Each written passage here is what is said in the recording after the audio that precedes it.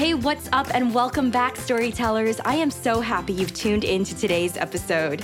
To keep up with all things 88 Cups of Tea, make sure to follow us on Instagram at 88 Cups of Tea. My team and I love posting fun Instagram stories announcing new podcast episodes, featured articles, and essays, along with our favorite quotes from those episodes and written pieces. And my favorite part about Instagram is that we have story takeovers from some of your favorite guests that we've had on the show. We even have an Instagram story takeover by today's guest, Christine Riccio. So make sure you head over to Instagram.com/88 Cups of Tea to check out the fun stories that she'll be posting. If you're enjoying our show, I have a super quick favor to ask. If you haven't yet hit the subscribe button and submitted a rating and a review on Apple Podcasts, please take a moment to do so. Not only do I love reading your reviews, but this community is truly something so special, and your reviews give new listeners a glimpse of what it's like to be a part of 88 Cups of Tea.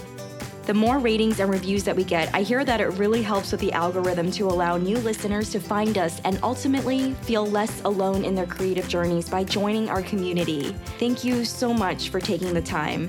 And thank you to each and every one of you who already took the time to do so. I so appreciate you.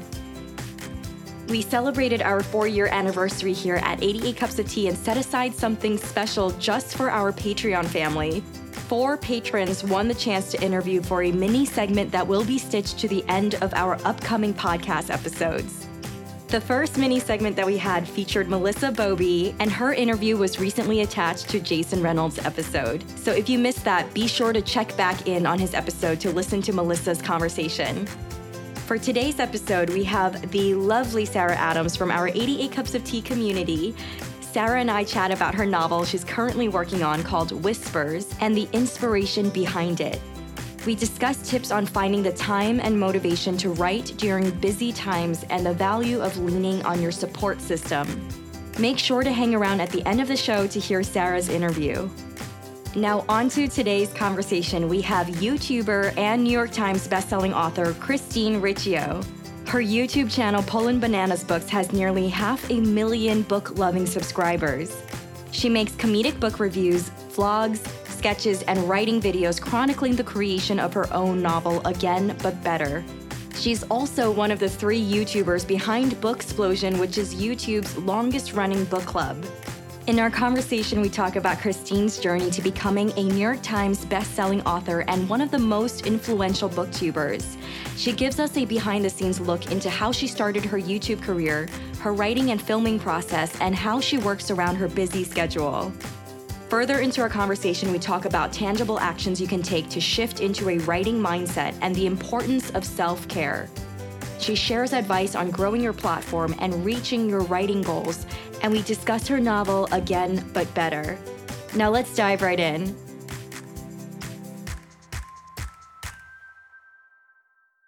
Hey, storytellers. Oh my gosh, y'all are gonna be so excited. I know you all have been loving this guest's work on YouTube, and you've even requested for her to be on the podcast for quite a while. And guess what? Today we have Christine Riccio on the show with us today. Christine, how are you? I'm good, thanks. Thanks for having me. I'm really excited. Christine, I always love just kicking it off, really rewinding all the way back to your farthest memory of when you first fell in love with storytelling.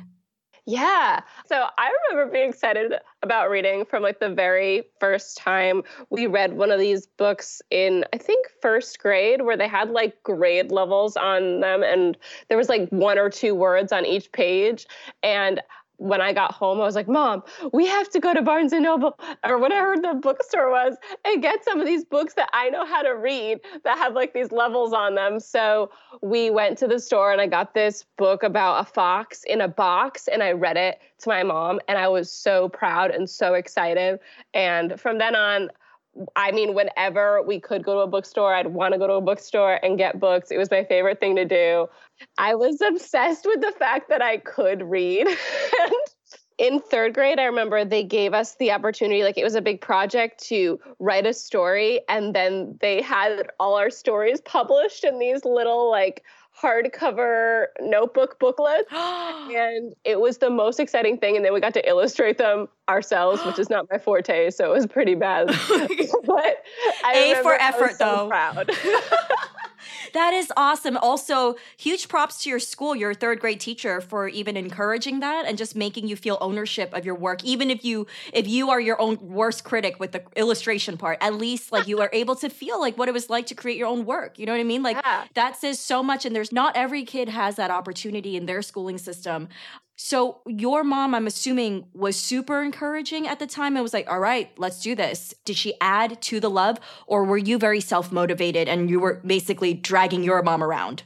She was encouraging because she saw how like excited I was about the whole ordeal. She didn't read herself, so that wasn't really where I think I got so excited. My Nana was always reading, and my Nana's like my second mom. She, was always babysitting us and always had a book on her. And I remember her telling me how great it was to read. And once I could read, I remember her saying like, "Isn't it amazing being able to read the signs?" And I was like, "Yes, it is. I can do it." And I'm so excited to read books. That makes sense as to why then you ended up starting your own YouTube channel that promotes reading and the love of reading. So before we get there though, so this is like we ended at first, third grade around there. Yeah. And then from there onwards, was it a consistent love? Because you know how some people kind of fall in love and they kind of fall out of love or they get really busy with school. So like for me, I got so caught up with just trying to not get bullied and try to blend in. So I kind of like, books were my escape. But at the same time, I ended up forgetting about reading for quite a few years, like middle school, going into high school, fell in love with reading again, college years, funny enough, Twilight, right? I think Twilight for like most people. So for you, was it very consistent for you? Well, I mean, in third grade, something magical happened. The librarian read Harry Potter out loud to us, and I instantly fell in love. She read the Sorting Hat chapter, and I was enamored immediately and went home and was like, "I need the Harry Potter books, Mom." So she went out and got me the Harry Potter books, but she just got the third book. Like she saw the third book and bought it for me and didn't realize it was a series. Yeah. And so I tried to read that book and I didn't get it. I was like, this isn't the same as what the librarian was reading and it doesn't make any sense. So I tabled Harry Potter for a bit and I fell in love with Roald Dahl. Yes, Roald Dahl. Yes. Big Friendly Giant. Yeah. Oh my God. Yes. Yes. And my first one was Mr. Fox. Oh my gosh. What is his name? Fantastic Mr. Fox. Yes. And The Glass Elevator, Charlie and the Chocolate Factory. And then in fourth grade, my fourth grade teacher read The Witches out loud to us. And I loved that so much. I read that book over and over again. And then I found out that my mom had gotten the wrong Harry Potter. And that's when we went out and got the 1, 2, and then I read 3. And that was a whole phenomenon. I've always loved reading, but I got into a rut in high school just kind of reading the same books over and over again that I loved. So I was always super, super excited for the next Harry Potter release, but I didn't necessarily know where to look. Like Dan Brown's books rose while I was in high school. And so I found the Da Vinci Code, and then I was like, oh, I love Dan Brown. So in addition to my Harry Potter rereads constantly, I added Dan Brown into the mix. And for a long time, that's all I read because I would buy a book at Barnes & Noble that I was hoping to be good in high school, and then I wouldn't like it, and I'd end up putting it down and being like, I'd rather just reread Harry Potter right now. I was obsessed with Harry Potter as well. I feel like the whole world fell in love with Harry Potter. But here's the thing. You said you started, the first time you fell in love with the series was in third grade. Is that considered really early, right, for reading Harry Potter books? Like, that means you were super advanced with your reading level. Or am I just remembering it incorrectly? Because I was, I think, a lot older when I first read it, when it first came out. Like, what was the age group? Do you know? It's marketed as a children's book. So I feel like a lot easier to read, but they definitely do have a lot of big words in them. And I definitely couldn't pronounce Hermione for a very long time. I think it took until the movies for me to realize that I was saying it wrong. And I called Sirius instead of Sirius. Hermione, like I was convinced if it wasn't Hermione, it was Hermione. And I was like, who who would name their daughter Hermione? That's hilarious because I didn't even realize about the pronunciation until you jogged my memory. I'm like, oh my God, I totally thought it was Hermione, like growing up. So that's so funny. Okay. Then when you ended up, so now high school time, that's when you had the Da Vinci Code. And then from there, were you able to find like your love, and were you able to stumble across a place where you could find books that you would actually gravitate towards? So it wasn't till the summer going into freshman year of college. I listened to MuggleCast and I listened to Pottercast all the time at work after school. And they started talking about this book, Twilight. And I saw it on my lunch break when I was working that summer at Target. And I was like, oh, this is that random book they're talking about. Maybe I should try it. And I picked it up and, of course, fell headfirst into Twilight obsession. And it was that summer that Breaking Dawn came out. So I raced through those books. I think I timed it so I finished Eclipse right before Breaking Dawn came out. And I bought Breaking Dawn the day of. And then I learned about young adult. Like YA wasn't on my radar at all. And I think, it really wasn't that big until Twilight. And then there was this boom in the YA market for new YA books. And so from then on, I was just, I listened to Twilight podcasts, and some of them would read something together every month in the YA world. And that's how I found The Mortal Instruments. I found through Stephenie Meyer. Hunger Games I found through Stephenie Meyer. She used to recommend stuff on her blog.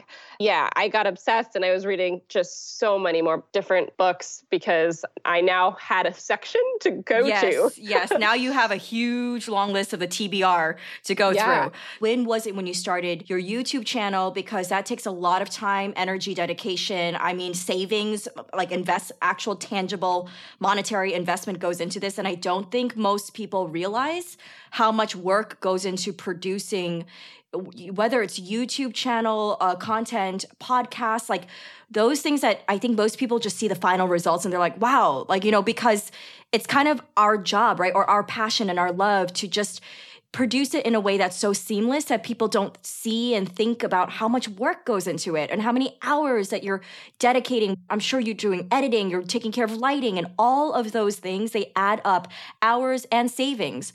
It's a lot of work. So I'm just blown away that you're able to stay committed for so long and then truly grow a following of people and really impacting them in such a positive way for the reading culture.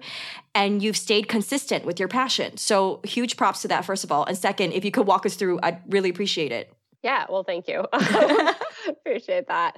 It is a crap load of work. But it started, as being not as much work because I was in a place where I really wanted to do something with my time that I was in college and I was feeling very lonely, and I was starting to watch vloggers on YouTube, and I was like, I could do this. I'd been on YouTube before that because I wanted to work in film and I wanted to edit. And so I'd been making music videos. Oh. And that's all through college, I made these like really kind of crappy music videos, but they were so much fun. I loved editing them and experimenting with different kinds of editing.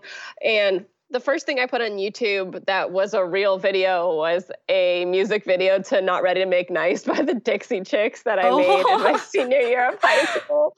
So I had been making those and posting those, but I had never done something where I sat in front of the camera and talked. And I had this buildup inside of me of all these different stories I wanted to talk about because none of my friends read. So that's another reason why in high school, I kind of just rotated through my books. I didn't have anyone to talk about them with. And I'd talk to my mom extensively who didn't read them. I'd just tell her the plot. We all do that growing up.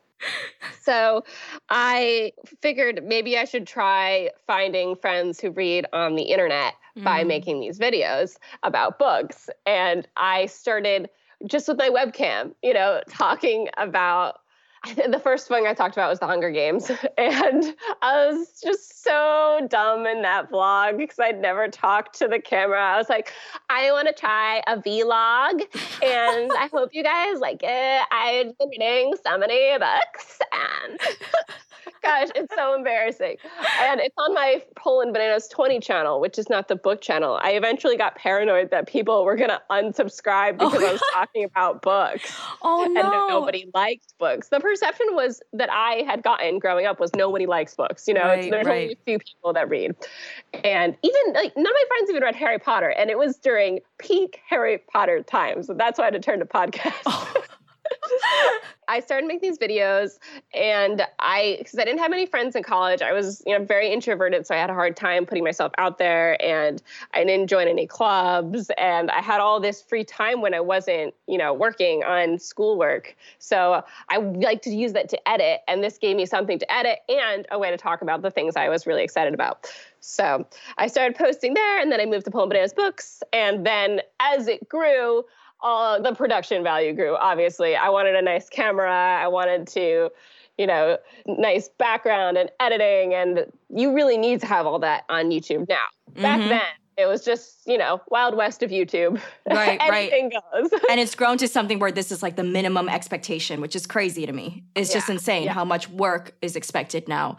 So I'm just wondering, during all of this, right before this, when you mentioned that, your first video you ever made was a music video, and that was when you were wanting to work in film and TV. That really caught my attention. Could we backtrack that like super quick just to fill that spot in? What was it that made you gravitate towards that? What exactly did you want to do? And like, was it producer? Was it on camera? Was it like any details? Like, I'm just so fascinated by that. Yeah, well, I love storytelling. So I've always really loved movies and TV as well, on top of books.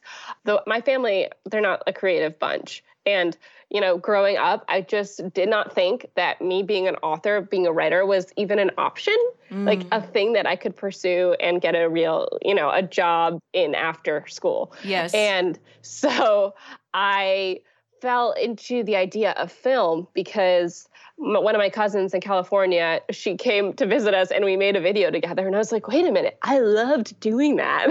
Is that a thing that I could do at school? So then lo and behold, there are schools that have film majors, and I really got into editing and I loved putting stuff together in a creative way, and music videos really allowed you to experiment in all different sorts of ways with editing. So that's where I was doing music videos. And also, I didn't have equipment for sound. So I was like, my sound quality wouldn't be up to par. So I can't do like a film, which is kind of ridiculous in high school. But it's good because you had high expectations for yourself, and also you wanted to produce the best work that you could, which I find really awesome, especially for a high schooler, because not many high schoolers would have such high standards. I think that says so much about you. Also shows like, you really strive for perfection, and that is a strength that, something definitely to be proud of and to embrace. Hence why you create good work that has been lasting for so many years.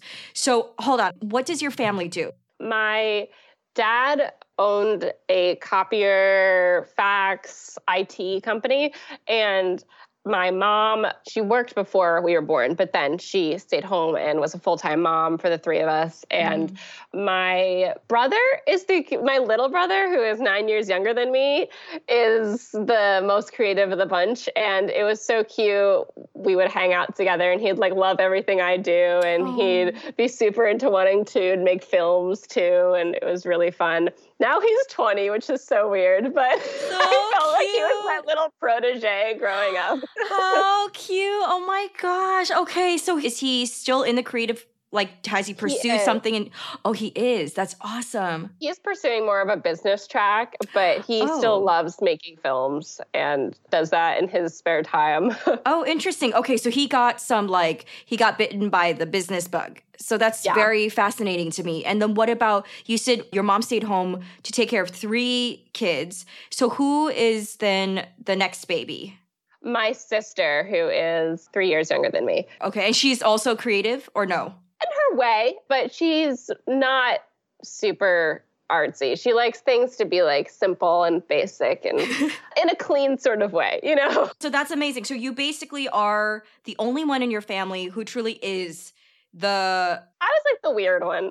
No, not weird at all. I think it's awesome that you were able to choose something that your heart was excited for. That not many people do that because they choose safety and I guess you could say a more traditional life because, you know, there is that safety aspect that comes with that and knowing that, you know, I guess a more consistent income coming in, knowing that it's the 9-to-5 practical jobs, quote unquote. You know what I mean? So that's like my entire family too. Okay, this is so fascinating to me. So that's awesome that you still push through with not one creative person in your family.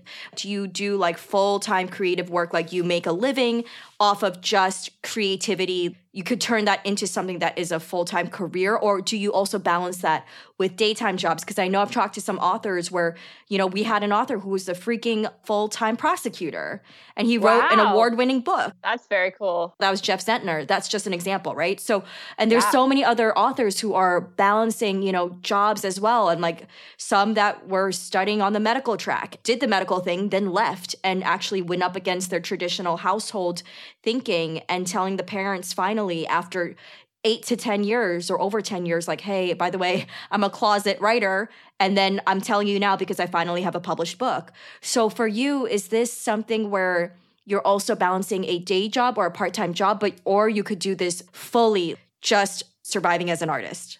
Okay, sorry. Before I go into this answer, I'm now feeling bad that I feel like my dad, if he ever listens to this, my dad always was videotaping things and doing stuff like that. So he is going to say he's creative. And I just want to say that. Oh my God, sorry. Your dad is super creative. He is awesome. First, it's your dad that was creative. And then you're the second most creative one. I'm so sorry. Then your brother, okay? Done and done. Just wanted to state the facts, okay? Done. Anyway, moving forward.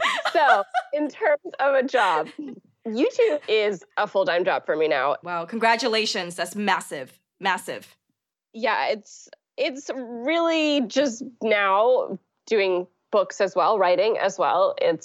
I feel like I have a lot of plates up in the air because YouTube itself is a bunch of different jobs. If you do it full-time, you have to, be garnering sponsorships and doing different events and working all these different social media platforms and also putting out at least one video every week. But if you want to be growing in this day and age, you really have to do more. Oh, wow. Oh. So I've kind of made my peace now with just doing one video per week and not feeling like I'm slacking because I have to put the other time into writing. Yes. And it's been this weird transitional period where I have to be like, it's okay.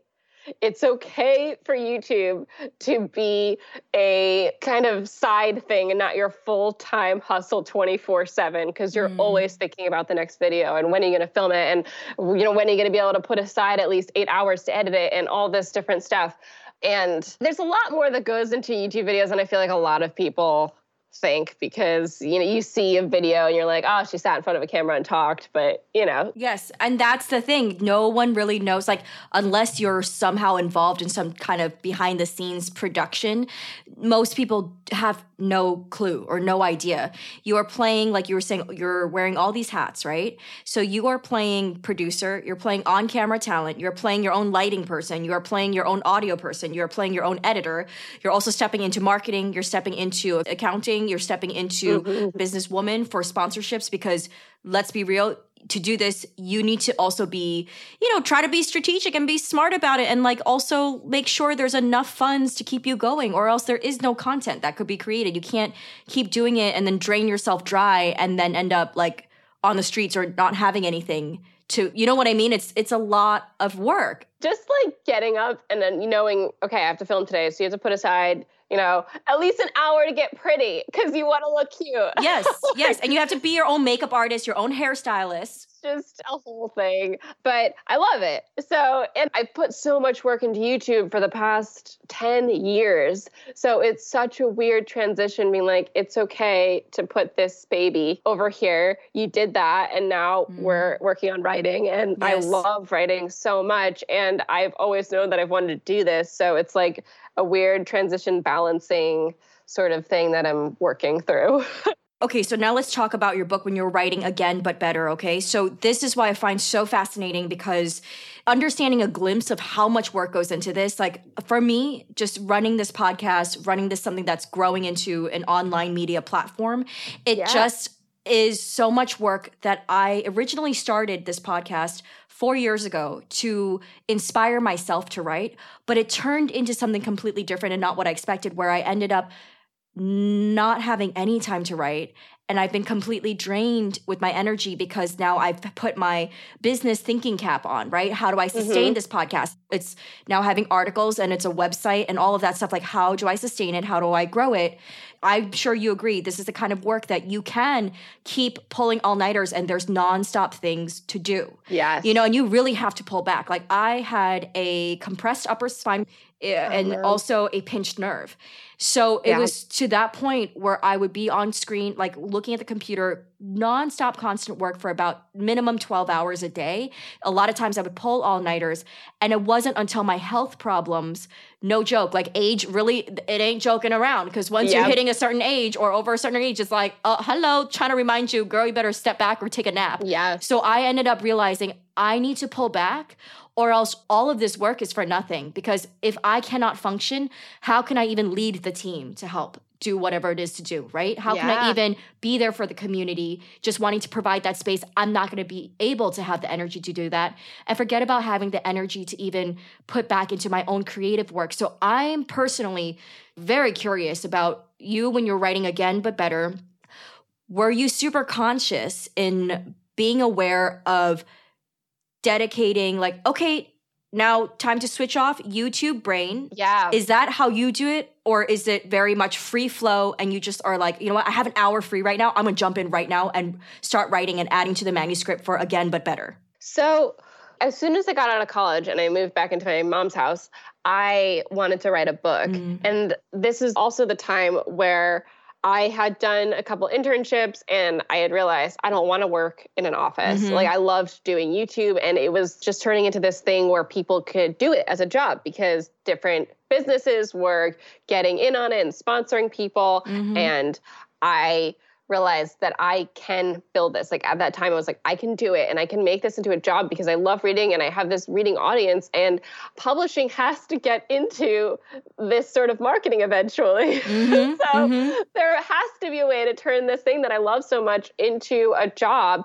And then in my mind, I made this deal with myself that, like, once I'm at a point where I feel like stable job-wise, then I can start dedicating myself to writing this book full time, like every day. You know, I wasn't to a point where I felt comfortable putting aside that time, because when I first got out of college, because my channel wasn't at a point where I felt like it was successful, you know, at a job-like level. So those first 2 years, I literally, all I did was eat, sleep, and breathe videos. Like, I would, all I did was stay, you know, I had like no social life. I would just edit and film and read a book that I talk about, edit it and film another thing. And it was just all the time. And I became such a homebody, but it was like a time where my channel was really, really growing, and I was really excited about what I was doing, and I loved what I was doing, and my family was kind of like, what are you doing? Like, I'd be in the house and my mom would be like, can you do this? Can you do this? Can you do this? I'd be like, Mom, I'm working. I am editing right now. And at that time, I'd be able to edit till like 4 a.m. and, you know, be fine. And I'd just be on a really weird schedule all the time. Now it's 12 o'clock and my you're brain done. is crazy. And I'm just like, I can't concentrate at anything. How did I do this? But I wanted to write a book until for a very long time. And out of college, it felt like a thing I could do. But when I tried to do it along with YouTube, it just was like, I can't put my full, you know, heart into it, because I'm putting my full heart into YouTube right now. So in around 2015 is when I finally felt like, okay, I'm at a point where I'm ready to write this book. I'm ready to kind of shift so that YouTube isn't my 100% all the time. So come 2016 is when I gave myself permission. I was like, it's okay to just post one video per week. It's going to be fine. And you are going to work on this project that you've been wanting to do forever. And so I got into this really nice rhythm where I'd work on YouTube in the morning, and then I would work on writing after 3:00. Oh, wow. Oh, I love that you actually set like a straight up schedule for yourself. Like it was actually doable at the time. Yeah, and I would do that every day. And I did that every day until I got my first draft. So Wow. some days would just be writing because obviously I was just like, I was like, you could just do one video per week. So I would have like 2 days where either I could, try to make another video or I could dedicate them to writing. And I ended up dedicating them to writing because I was so excited. Damn. Once I got into this writing, it brings me so much joy just creating a book and creating a story and being in a new world and, kind of escaping reality to be with these different characters. So I really realized that this is what I want to do now. After doing YouTube for so long, it hasn't lost that excitement for me, but it's always been something that's kind of a jumping off point for creative projects in my mind. Yes, that's brilliant. It's time to do the creative projects and stop. I know I just met you and I do not mean to pull like my mom's personality right now, but I am proud of you because this is so much freaking work. And I know it's like, sometimes annoying to hear people say like, I'm proud of you. Like, girl, you just met me. Like, what you proud about? But like, seriously, just understanding a glimpse of how much work goes into this, how much energy goes into one project that you want to do so well to become a full-time kind of job. There's no time that you can put elsewhere on any other project if you want it to be at a certain level. And then you were able to get to the point where you were at the jump off of being like, okay, now time to focus on the creative work of writing. And you did it. Now, quickly, how many videos were you producing before that? Like you said, you were able to cut down to one per week. I'm scared to ask how many you were doing before. Back in the day where I was living in my mom's house, I was juggling 2 channels because I was still doing Pulling Bananas 20 where I did comedy stuff and then Pulling Bananas Books where I did anything book related. And I would have at least one on Pulling Bananas 20 every week, which there was usually more production involved in those because I'd like to do comedy sketches and stuff. And then at least 2 on the book channel every week. But that was least at that time. If anything happened book related, I'd be on a video about it. If there was a trailer, if there was new casting, if there was, just like a new announcement having to do with casting, I would just be there like, okay, oh my gosh, I'm reacting or talking about it or discussing, what this means for the movie. And it was very exciting because I love doing it. But it's something that I could not do now just because I can't handle so much editing when I'm doing, I'm trying to put my effort into the writing. Did you want to grow into having a team to work on the behind the stuff and also help to, I guess you could say outsource, right? The editing, for example, because now, like for mine, I do the first round of editing where it's more of the story and to make sure that it's compact and very much when the listener's listening, they feel like they got so much information within the short amount of time. But then the second round, I was able to outsource to an editor and he helps me go through to clean up like a lot of the ums and all that stuff. So I'm not sure, maybe you didn't want a team or maybe you do. Like, where are you with that? So I've been a total control freak with my videos for so long.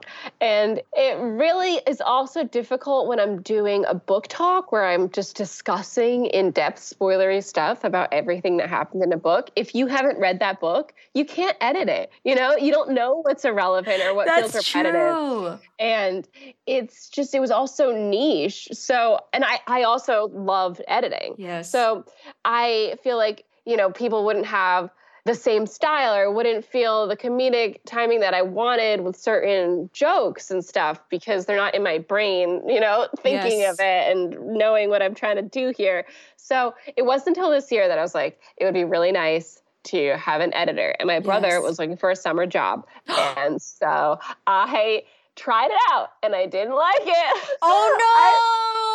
I was hoping it worked out. No. Not that he didn't do a good job, but it wasn't what I would have done. And I was just like, I want to be putting out my best stuff because I'm only putting out one a week. Yes, and I get it. I want it to at least, feel like something that I did. And since I am so heavy-handed with the editing, it doesn't feel like me if I'm not doing it. At least that's what I right now feel. I've had my friend Natasha, who is also a YouTuber, edit a couple of my videos, but they're like the really straightforward, review videos that I do once a month that are really easy. And she's watched so many of them that she knows what my style is like in those videos.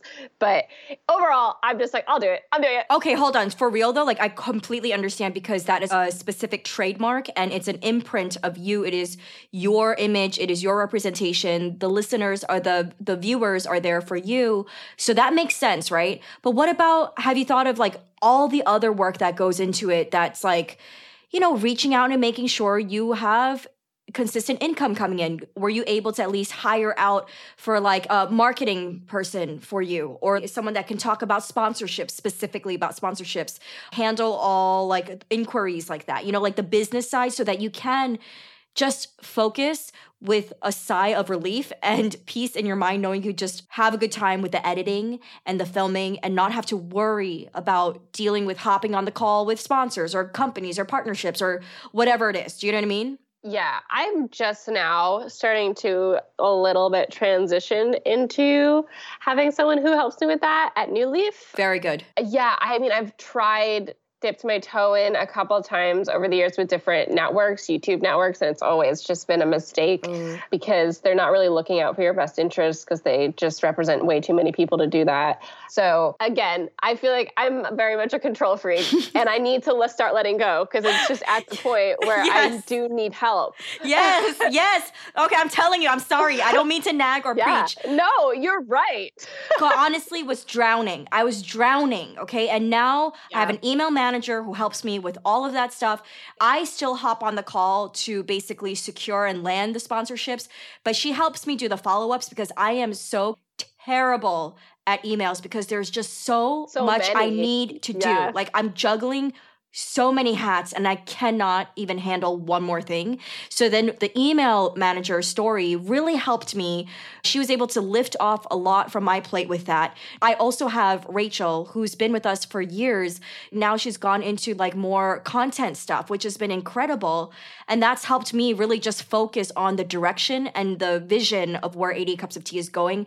And I'm able to steer the ship a little bit more rather than staying in a place where I feel like I'm running around in the same circle. And I kept running into walls because I wasn't making any difference. I wasn't making any different choices. I was just doing the same thing over and over again. I was exhausted. I would almost cry sometimes when I'm just pulling another all-nighter. And I couldn't take it. That's just what I'm saying. Like, I can't imagine, like, just hearing the work you're telling me that you're doing. I am stressing out for you. Do you know what I mean? Like, I don't want you to get to the point where I'm sure you've already reached burnout. Oh, yeah. I've already hit that point and kind of, like, moved forward just more slowly. But I'm at the point where I am trying to take on different help in those areas. Yes. Girl, please let go. Thank you for bringing us behind the scenes because I love talking about entrepreneurial stuff. So thank you for getting into that with me. And also now getting back to Again, But Better. You know how you were saying that you were kind of figuring out the transition into getting into that writing headspace? So then what were you actually thinking, if you can kind of walk us through your conscious thoughts? For my first, I think 6 months, not every month of this 6 months, but I did NaNoWriMo schedule for my writing.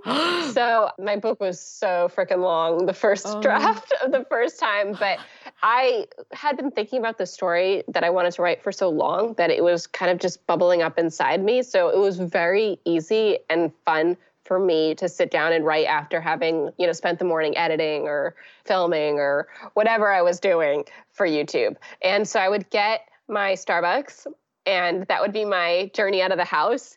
Some people are like, why do you do Starbucks every day? You could just, buy it at home and make it. But this is how I leave the house because I work from home.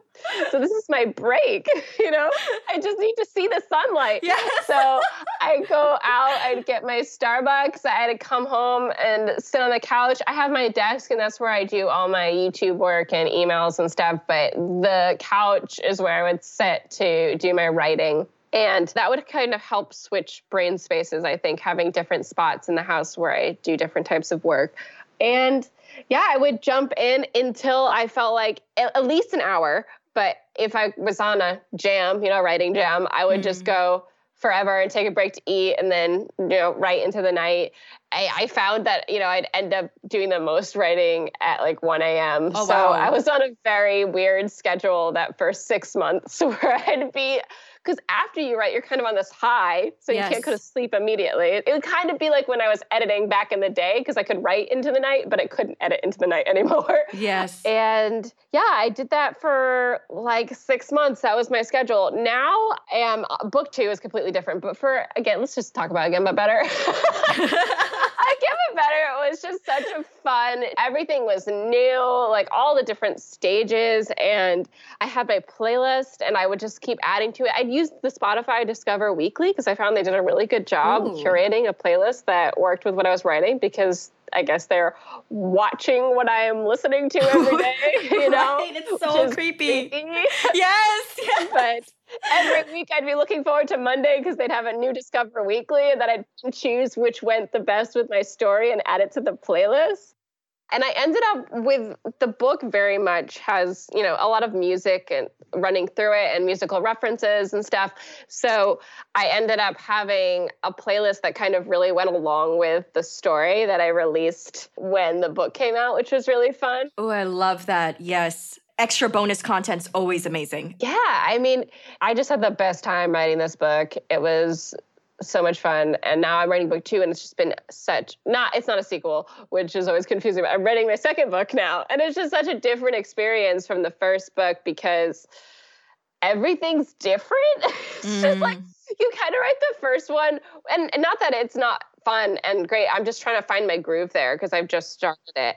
And the first one, it was kind of so open-ended, because I didn't have an agent. I didn't have any previous books. It was just so free and wild. And now there are deadlines. So I'm just finding that groove. And in between books, I really went back to kind of putting my all into YouTube all the time when I wasn't working on a draft, or, when I had handed in the final draft of Again But Better. I'm like, okay, this is the time to try to get YouTube chugging along again. Okay, gotcha. So I went back to kind of full-time thinking about that for a little bit. And now it's transitioning back into my schedule where I'm dividing them and stuff. And that helps you. You feed off of that energy, right? Like you love constantly having something to do. Oh, yes. Yeah, if I don't, I feel like I'm doing nothing and useless. So, I don't know if do you know your Enneagram type? You know what? is that the ENFJ? Is that Enneagram, or is that the different? That's something else, and I have not done that one, but a lot of people know that one. This is Enneagram. There's 9 different personality types, and is this a number? This is a number one? Okay, I completely forgot mine. What is yours? Mine is 3, which I'm finally coming to terms with the Enneagram. At first, when you take the test, you get your result, and you're like, no. You're like, in immediate denial. Because they talk about the positive traits, but they also talk about the negative parts of being your number. And it's so real. You're like, no, that can't be me. No. You're like going through this denial process of just getting through it. It's like grief. You're like, oh my gosh. Wait, so what is 3 represent? Like, what is that in like a, Yeah, so 3 is the achiever, and they're happiest when they're doing things and making things, and you're kind of constantly wanting to strive to be the best at whatever you're doing. And so they tend to be workaholics sometimes, and they're kind of very worried about, how people are perceiving them, and that kind of really stresses them out. And I'm not an expert on the Enneagram, so people are probably listening to this like, you're saying things wrong, but if they're super into it's okay. We can always Google it, all right? Anybody who's doubting this, y'all can just Google yourself. Don't worry. And the more I let that sit, and I was like, I am type 3. I am Enneagram type 3.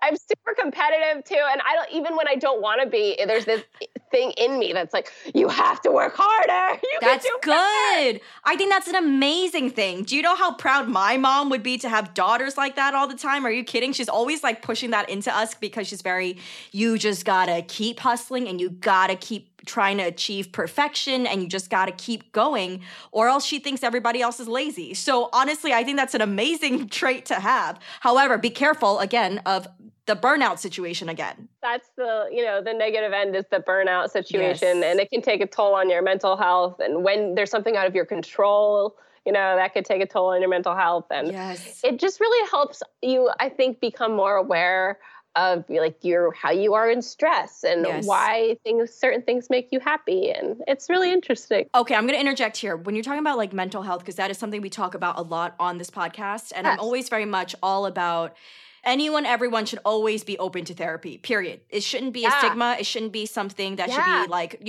oh, we can't talk about it. Like, I grew up with that kind of upbringing, and it's just not right. It's wrong, okay? And everyone should be okay with it if they feel like they need to talk to somebody, and never ever feel ashamed or feel judged for doing that.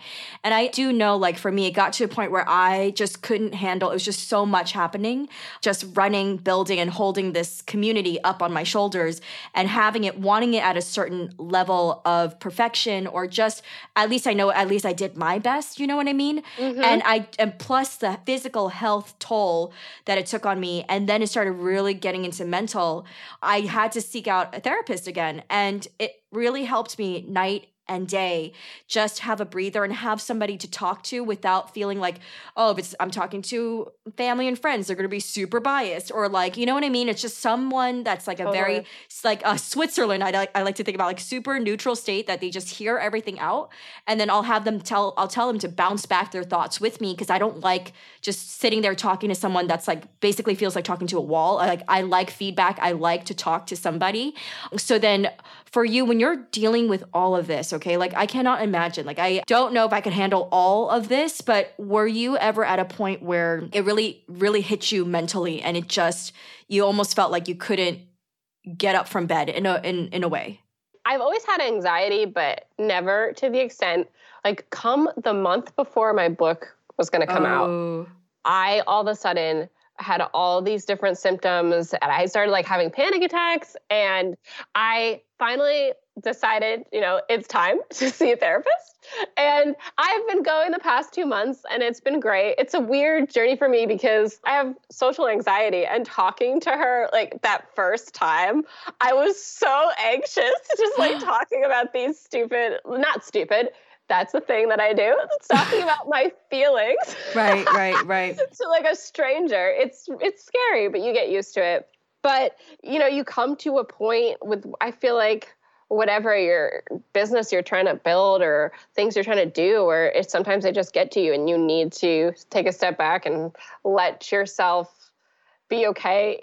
Kind of give yourself permission to go see a therapist, I feel like, because there is that stigma that is kind of in the back of your brain, and it's ridiculous. Like, take care of yourself. First of all, thank you for even stating that and sharing that on the podcast. Was there ever anything that you can share that you're comfortable with that it was like one of your most, like you could even say the most challenging time in your life? I know you're mentioning you're having extreme like panic attacks about a month before your book came out. Was there another moment in your life where you almost thought you couldn't get through it? Or even if like going through the details of like why you were feeling the panic attack or anything like that? Yeah. Leading up to release, I at first didn't realize, there's all these different emails coming in all the time about all different sorts of things you're going to be doing. And I think there's all this expectation. There's this kind of stigma on YouTube when you've been a YouTuber for so long. People like to tell you don't deserve to be published. What? Because, there's this sort of thing from people who come up in a different direction, to get published. And like, I just, went the way of like, I built a platform and then tried to get published. And people just don't realize how much work goes into that, I feel like. So there is this background thing where it's not that many people coming at me saying this, but there's enough that it gets to you in a way that like subconsciously, I guess, where that you've worked really hard for this, but there are people coming at you being like, you don't deserve to be published, and like automatically assuming that whatever you do is just because you have fans and that you don't have any talent in whatever you're trying to do. And that's something I think that is always, whatever you're creative platform is that you're trying to jump off of from YouTube, it's just something that people like to project onto you. When you like, if there's a filmmaker that all of a sudden is trying to make the jump, you know, it's just like, that's a YouTuber. Whatever they do is not going to be, you know, film worthy, you know, and the same thing with writing. And I feel like the more booktubers start to make that transition, because so many of us want to write. And that's why we make videos about books and storytelling. Yes. And the more that people make that transition, the more that stigma will kind of die down. And that's not to say that there are, you know, there's so much support in this community as well. But it's always that one mean thing that sticks with you and like gives you anxiety. So I'm so sorry, first of all. And it's so shitty to hear this, because just hearing how much time that you took to give to the community, the book community, you know, and just to hear that there are, even though, like you said, it's few, it's mostly really kind, wonderful community that you have. But like the very few who do, you know, say really hurtful things, it boggles my mind, because it's like, okay, but you're okay consuming all this free content that you love. Boggles my mind. It's almost like they're mad that you got into writing, which does not make any, like, you know what I mean? Like, there's no logic in that. Yeah. Like, that's not right. And I'm so sorry that you had to deal with that.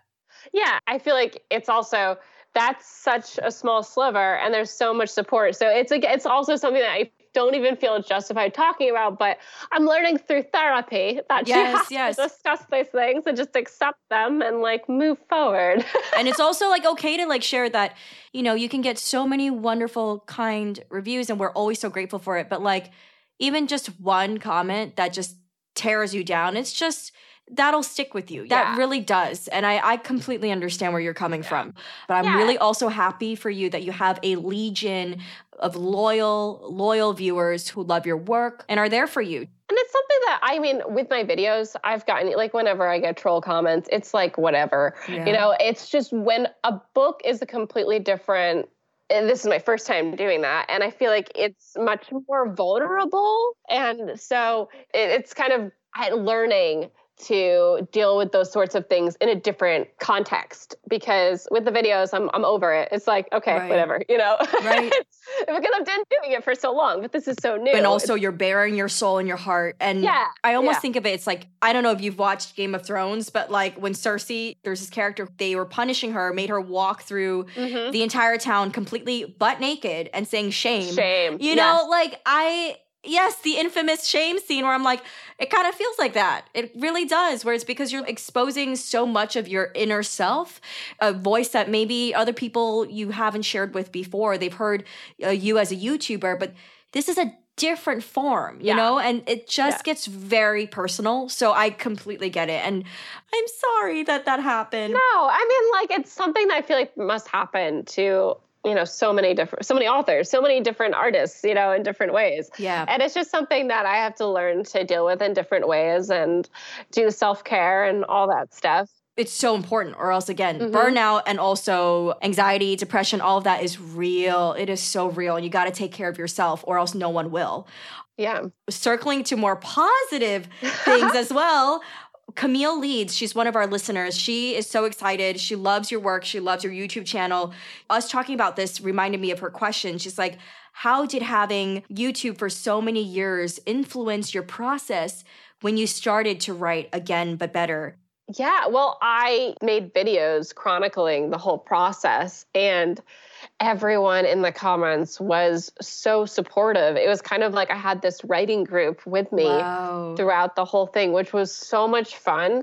And whenever I was feeling like I needed to talk about something writing related after having, you know, spent the day writing, I would, you know, get out the camera and start just, you know, chatting. And they became my favorite videos that I was making in that time, because it was just like so relaxed, and I was talking to a friend, and, you know, at that time, no one knew anything about the book. So I was just kind of free to talk about whatever and in a more broad way, and then like chat with people in the comments about it, which was so much fun. And it just made me so excited when like something came up that I was writing and I was having issue with. I was like, oh, I'm so excited to discuss this with everyone and see what their thoughts are. And like, is anyone else dealing with this? And how do they, you know, move past it and all that stuff?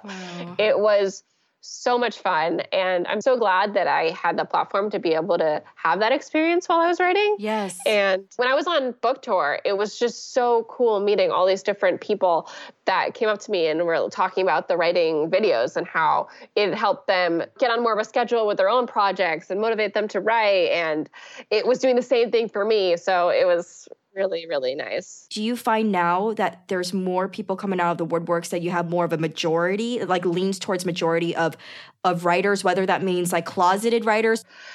I said slowly more writers are coming into the bunch. As these videos become a bigger part of my channel and as writings become a bigger part of my life, I feel like more writers have come either out of the woodwork from my audience or have come over. People in the comments have been like, oh, I found you through your writing videos now, which is very cool. Karis Rogerson, one of our longtime listeners, she says, wow, this is so exciting. I can't wait to hear the interview. My question is, what advice do you have for others in the BookTube or book blog or bookgram community who want to grow their platforms and work more with publishers in order to achieve that? So I get this question a lot, and I feel like I am not the best person to answer it because you're like, no, hold up. When I started, it was not a thing working with publishers for me at all. Like it wasn't a thing I was aware of. It wasn't a thing that I was doing it for. And I think my biggest advice is always to have fun with whatever you're doing and do stuff that you love. And I don't feel like I have the best advice for getting in touch with publishers because it started to happen when my channel was already growing because it was so new, BookTube. I think Bookstagram was started growing the year after maybe BookTube started growing. I think that community started growing over there. Do pictures you love. Don't put up something that you're not proud of. So everything I do, I want to be proud of it when I put it up. With publishers, trying to get in touch with them, I would say now would just be tag them in your Instagram if it's a book that they've published and tag them in a tweet with your video, the publishing company, so that they're aware of you and they start to track you. And I feel like I don't know much about the emailing people to get ARCs and stuff, that side of it, because I never even knew about ARCs until I went to BEA and I got ARCs. I was like, oh my gosh, books before they come out. Okay, that's super helpful. What are small, manageable steps that you would advise our community to take every week towards accomplishing their writing goals? Because you are a master at balancing everything. Am I, though? Yes, you are, girl. Yes. Well, something that's really helped me is just having the goal to write an hour a day. And so even when you are having a day where you just really don't feel like it or you've been really busy, and this would work for my first book. It hasn't been working as much for the second book. But for the first book, even if it was midnight, I'd be like, okay, put on a timer, an hour, just write. And no matter what happened, it just keeps those writing juices flowing. For this second book, I'm trying to do the same thing, but there will be some days where I write for 15 minutes and I'm like, I can't do it anymore. I'm exhausted.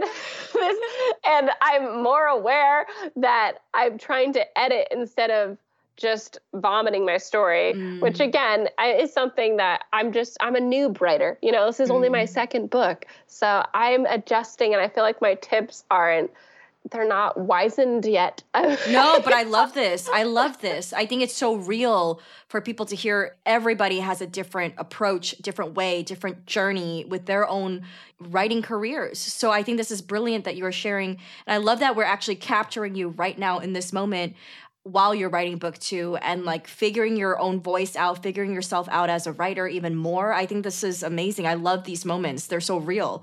So, okay, are you allowed to share more about book 2? I don't know. I can share what I've already shared, which is just that the themes in Again But Better are more rom-com coming of age and happy-go-lucky. And this book's a little bit darker and the themes are more family-oriented. They're still romance because I love romance and it needs to be there. But there's definitely a stronger family-oriented thread running through it. Ooh, I love that. I love family-based stories. All right, for anyone who has not yet had a chance to grab a copy of Again But Better, the fact that your main character, Shane, went to London to travel. And I think that's such an impactful statement to make, especially for an age group where people are still figuring themselves out. So yes. Was there a specific choice in making Shane go to London? So with Again But Better, what I really wanted to do was hit an age group that I know there's like so many of us that experience this type of thing when we're 20. But a lot of times when we read or watch stories, we see all these people conquering so much when they're a teenager. And when everyone tells you that college is so great and it's this time where everyone parties and like they meet the loves of their lives and like they have 50 sexes every day and, you know, go everywhere, have adventures. There's so many people that go to college and none of this has happening for them. And they don't have any friends and they feel lost and behind and like they did something wrong because none of this has happened for them. Even though you're only 20, but at the time, it means so much that this hasn't happened. You feel so down on yourself and behind because you see so many people doing it and you read so many people doing these things who are 17. And I know there's only a 3-year gap between 17 and 20, but it feels like a decade, you know, because you're not a teenager. And I know at that time I was so insecure and I just was constantly down on myself. It's one of, I feel like, the low points for probably like my early years mental health because I felt like I'd done everything wrong, you know, like nothing, and it would never resolve itself. And I made this decision to study abroad, not because I was trying to necessarily like restart and have adventures, even though I did want to do that, but I made it because everyone I knew was going. And they weren't my close friends, but they were my acquaintances. And I was like, if I don't study abroad, no one's going to be around that I know. And so I should probably do that. And then I had this most amazing, life-changing experience, just, you know, learning that I could do things on my own. And I just had to like try, you know, I just had to push myself more because I was always so scared to do everything. And I wanted to encourage and show others who were feeling the same way that like, you can do it. It just takes a little bit of discomfort. You know, you just have to push yourself a little bit and all these things will come for you. I haven't read that many books about people in college, and I've never, until Fangirl, like read someone who was having that sort of bad time at college. But even Fangirl, she's a freshman, and I was feeling like this up until like my junior year, and that feels so old in college. I'm grateful that there are more stories like this out there. Didn't hit me at 20, but it hit me a little later in my life when I was 25. And I threw myself on this long European trip just to get out there, see the world, do something different, shake things up. I came from a background where most of my friends were like, wait, why are you traveling? Like, why are you going off by yourself? Like, and it just very much wasn't very encouraged from the people that I knew. But funny enough, my family is a family of travelers. And my mom jet sets everywhere. She's just like, bye, peace out next week. I'm going to New Zealand. I'm like, all right, bye. I guess I'm babysitting the kids again. And so I very much was like, all right, I need to do this for myself. And just kind of like, I think I felt I felt very lost. I felt lonely and also felt like I kind of wanted to keep up with like my family members of jet setters. You know what I mean? Mine was like that little funny twist right there. But it's just so great that there are stories out here because most of our listeners, I put out a survey and asked them, what's their number one thing or what is their top thing on their bucket list? And most people say they wish they had an opportunity or the time to travel and to see the world. Yeah. You know what I mean? It's such a huge part of ourselves for those who are able to. It's not like everyone can, even if they want to, but for those who can, like, it is an absolute privilege, but also I can understand it's like, for me, it's part of my lifestyle now, like it's so much. That's why I'm like, oh, I love the traveling aspect of it. All right. So why don't you then tell us what books that you could recommend that you feel like really helped you with your craft of writing or just overall blew your mind with storytelling? Since me being film TV major, I have a lot of also film and television that kind of really inspired me. A book that really made me want to be like, okay, you have to write. Because I've always wanted to write a study abroad story after I studied abroad. I was like, I want to write something about this because I've never read anything about this. And I feel like this was such a life-changing experience and blah, blah, blah. Gail Foreman's Just One Day. It's about a girl who's graduated high school and she's been on this 2-week trip with her class. It's been really structured and rigid. And like the last day, she's on a train and this boy is getting off in Paris and she gets off with him and they spend the day together. And I just like the structure of the book kind of blew my mind. And it was like something I had never read a book about a girl traveling that was kind of reminding me of my own travel experiences. And that kind of pushed me to really want to write that kind of a book. And Lost was a huge, just creative inspiration. I had never seen anything like it. The way that they delve into their characters and the circular storytelling was just so beautiful. And the different puzzle pieces, I love it so much. And I've paid like homage to it. And again, my better, she's a huge Lost fan. She there's so many references. I love that. The Mindy Project. Ooh, yes. Really. Yes. I love Mindy Kaling, and I love how unabashedly she loves romantic comedies. I was going to say rom-coms. That sounded weird. It works, though. Unabashedly in love with it she is, and how she has no problem being cheesy and cutesy in all different ways. And she's really inspired me in that direction. Because I love rom-coms, but you're kind of made to feel, I don't know, there's been like a stigma, they're coming back. But before this past like 5 years, they disappeared off the face of the earth. And everyone's like, oh yeah, it's just like a chick flick rom-com. But they were always something that made me so happy and feel so hopeful as, a teenager and just growing up. And I always feel that way when I'm reading a book that is a rom-com, and I wanted to write that sort of a feeling for people. Oh, such great recommendations. Also, you inspired me, by the way, to now ask the guests, okay, if you have any books or TV shows and films. So thank you so much for that. All right, why don't you tell everybody where they can find you on social media? Okay, well, I'm on Twitter and Instagram as Xteenmay, like Xtinemay, like the month. And I'm terrible for branding because I'm all over the place here. And then on YouTube, I'm youtube.com/Poland Bananas Books. Poland like the country, bananas like the fruit, books.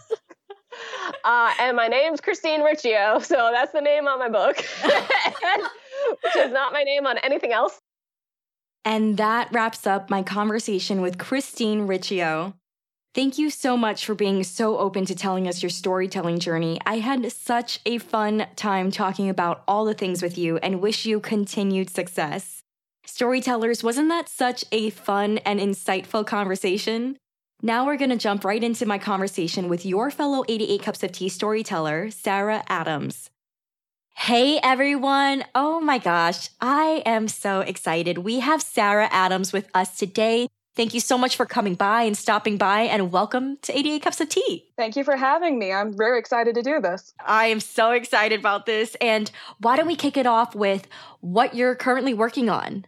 I am working on a novel called The Whispers. It's adult contemporary horror, and it's the story of Cora, who winds up in outpatient mental health treatment. She makes new friends and then winds up being chased by shadow monsters. Wow. Okay, what was the inspiration for that story? Well, I wrote a short story about anxiety. Anxiety is something that plagues a lot of us. So when I wrote it, it resonated with a lot of people, and they asked me, what comes next? So I went, I don't know. Gave it a lot of thought and realized that there was a book in it. And it was basically based off of my own experience as an outpatient.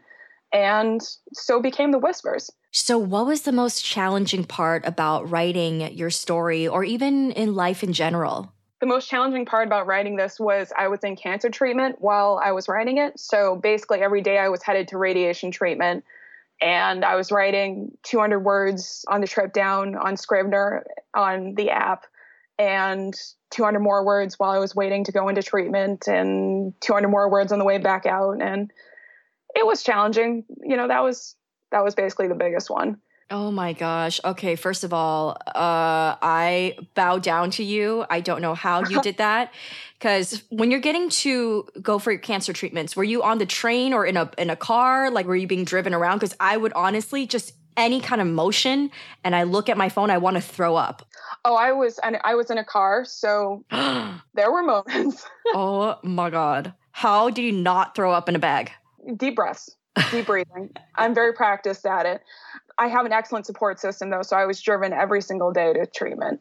Oh my gosh, Sarah, that is incredible. I don't know how you were able to find that energy and time. And like, do you have any advice for those who are listening in who are really having trouble finding the time, even if they're trying, but they get home and they're exhausted, they fall asleep, or like they have to go and take care of the kids, or like, how did you find that motivation? How did you find that discipline? Well, first off, 88 cups of tea was huge. Oh, so, thank you. I mean, it was. Find the little moments. Even if you just get 5 words down, you've gotten 5 words down. That's so huge. I mean, getting a sentence down is getting a sentence down. It's about taking that 30 seconds for yourself when you can, where you can. And that's what I did. How supportive is your loved ones with your storytelling? So supportive. They're all my beta readers. They've all read the book twice now. I have one friend who's been my editor, who's been, backing me 100%. They all have, but she's been backing me as far as all my grammatical errors and all my dangling participles and all those terrible things. So yeah, they've been helping me on the road to Pitch Wars. So that's been great. Oh, so you're applying for Pitch Wars. I am applying for Pitch Wars, which is nerve-wracking, but I'm going to get there. Oh my gosh. Well, I'm very excited for you. Congrats on building up the courage to just do it. I think that's awesome. You're right now preparing to get ready to clean up your manuscript to then query to literary agents overall. I'm assuming that's where you are in your timeline? Yes. How has that been? Like, are you feeling pretty ready to gear up for the querying trenches? Or if there's any words of advice that you can share with fellow storytellers who are going through almost the same kind of journey right now? Ask questions, research everything, and ask more questions. I drive my CPs crazy, absolutely crazy. Shout out to Gina, because she's going to be listening to this. Have people read things for you over and over and over again. Anybody that will read for you, have them read for you. It's doing all the basics. That is very, very helpful. I would love to know overall with your story, what do you hope for readers to get from your story once it's out in the world, where they can actually walk in the store and pick up your book and walk to the register with it? Well, The Whispers is a story of self-acceptance and coping with your mental health. So I hope you will walk away from it feeling like they're not alone, because it's an incredibly diverse cast of people in the book, because mental health affects just about all of us. Mm-hmm. And hopefully they'll see themselves in it. I know that, in our private Facebook group, for example, we've definitely heard from fellow storytellers who jump in and share sometimes when they're going through a bit of a rough spot. And sometimes they're not really sure how to get through, but a lot of times they do say having a community really helps. And it feels a lot less isolating, especially if you're going to go into something in artistry like writing. It can get incredibly lonely at times.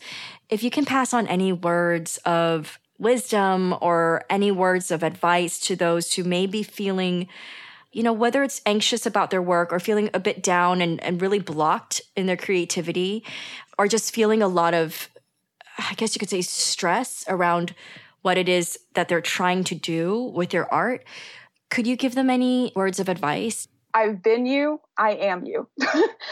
It's hard, but reach out. Look for things like 88 Cups of Tea. Look for hashtags like CP Match on Twitter. Look for little moments where there might be somebody that you can connect with, because they are out there. I found people. You can too. How has it been for you when you found your people? I think that's so important. That's something that I don't think as many people realize how important it is to have a support system. And we're not talking about just, family, friends, loved ones, because not everyone can understand the world of creative people, right? Or artists. And I think it's so crucial to protect your story, protect that magic inside of you to create. So has it been like night and day when you found your people? You know what I mean, right? When I say your people, like your storytellers. I mean, it's been pretty magical, knowing that there's other people out there that understand what it's like. Once again, shout out to Gina, shout out to Kevin, Kim, all those people that have been there and will read your stuff and give you the honest advice and understand what it's like and won't flinch away from the hard stuff as far as writing. It makes you feel like you're on the right track. I think especially with adult friendships, it's hard to make, and especially finding people who have things in common with you. Do you have any tips to pass on, like for those who are starting to be more open to meeting new friends in the writing world? Is there anything that you can pass on to them? I mean, I'm still learning about that myself. I think we all are all the time. Reach out to me. Come say hi to me. I'm easy to find, and I'll say hi to you. Overall, do you have any words you want to share with 88 Cups of Tea community overall, or do you think we covered it? Hi guys. You are awesome. Sarah, you've been so lovely. I'm so happy to have you in this segment.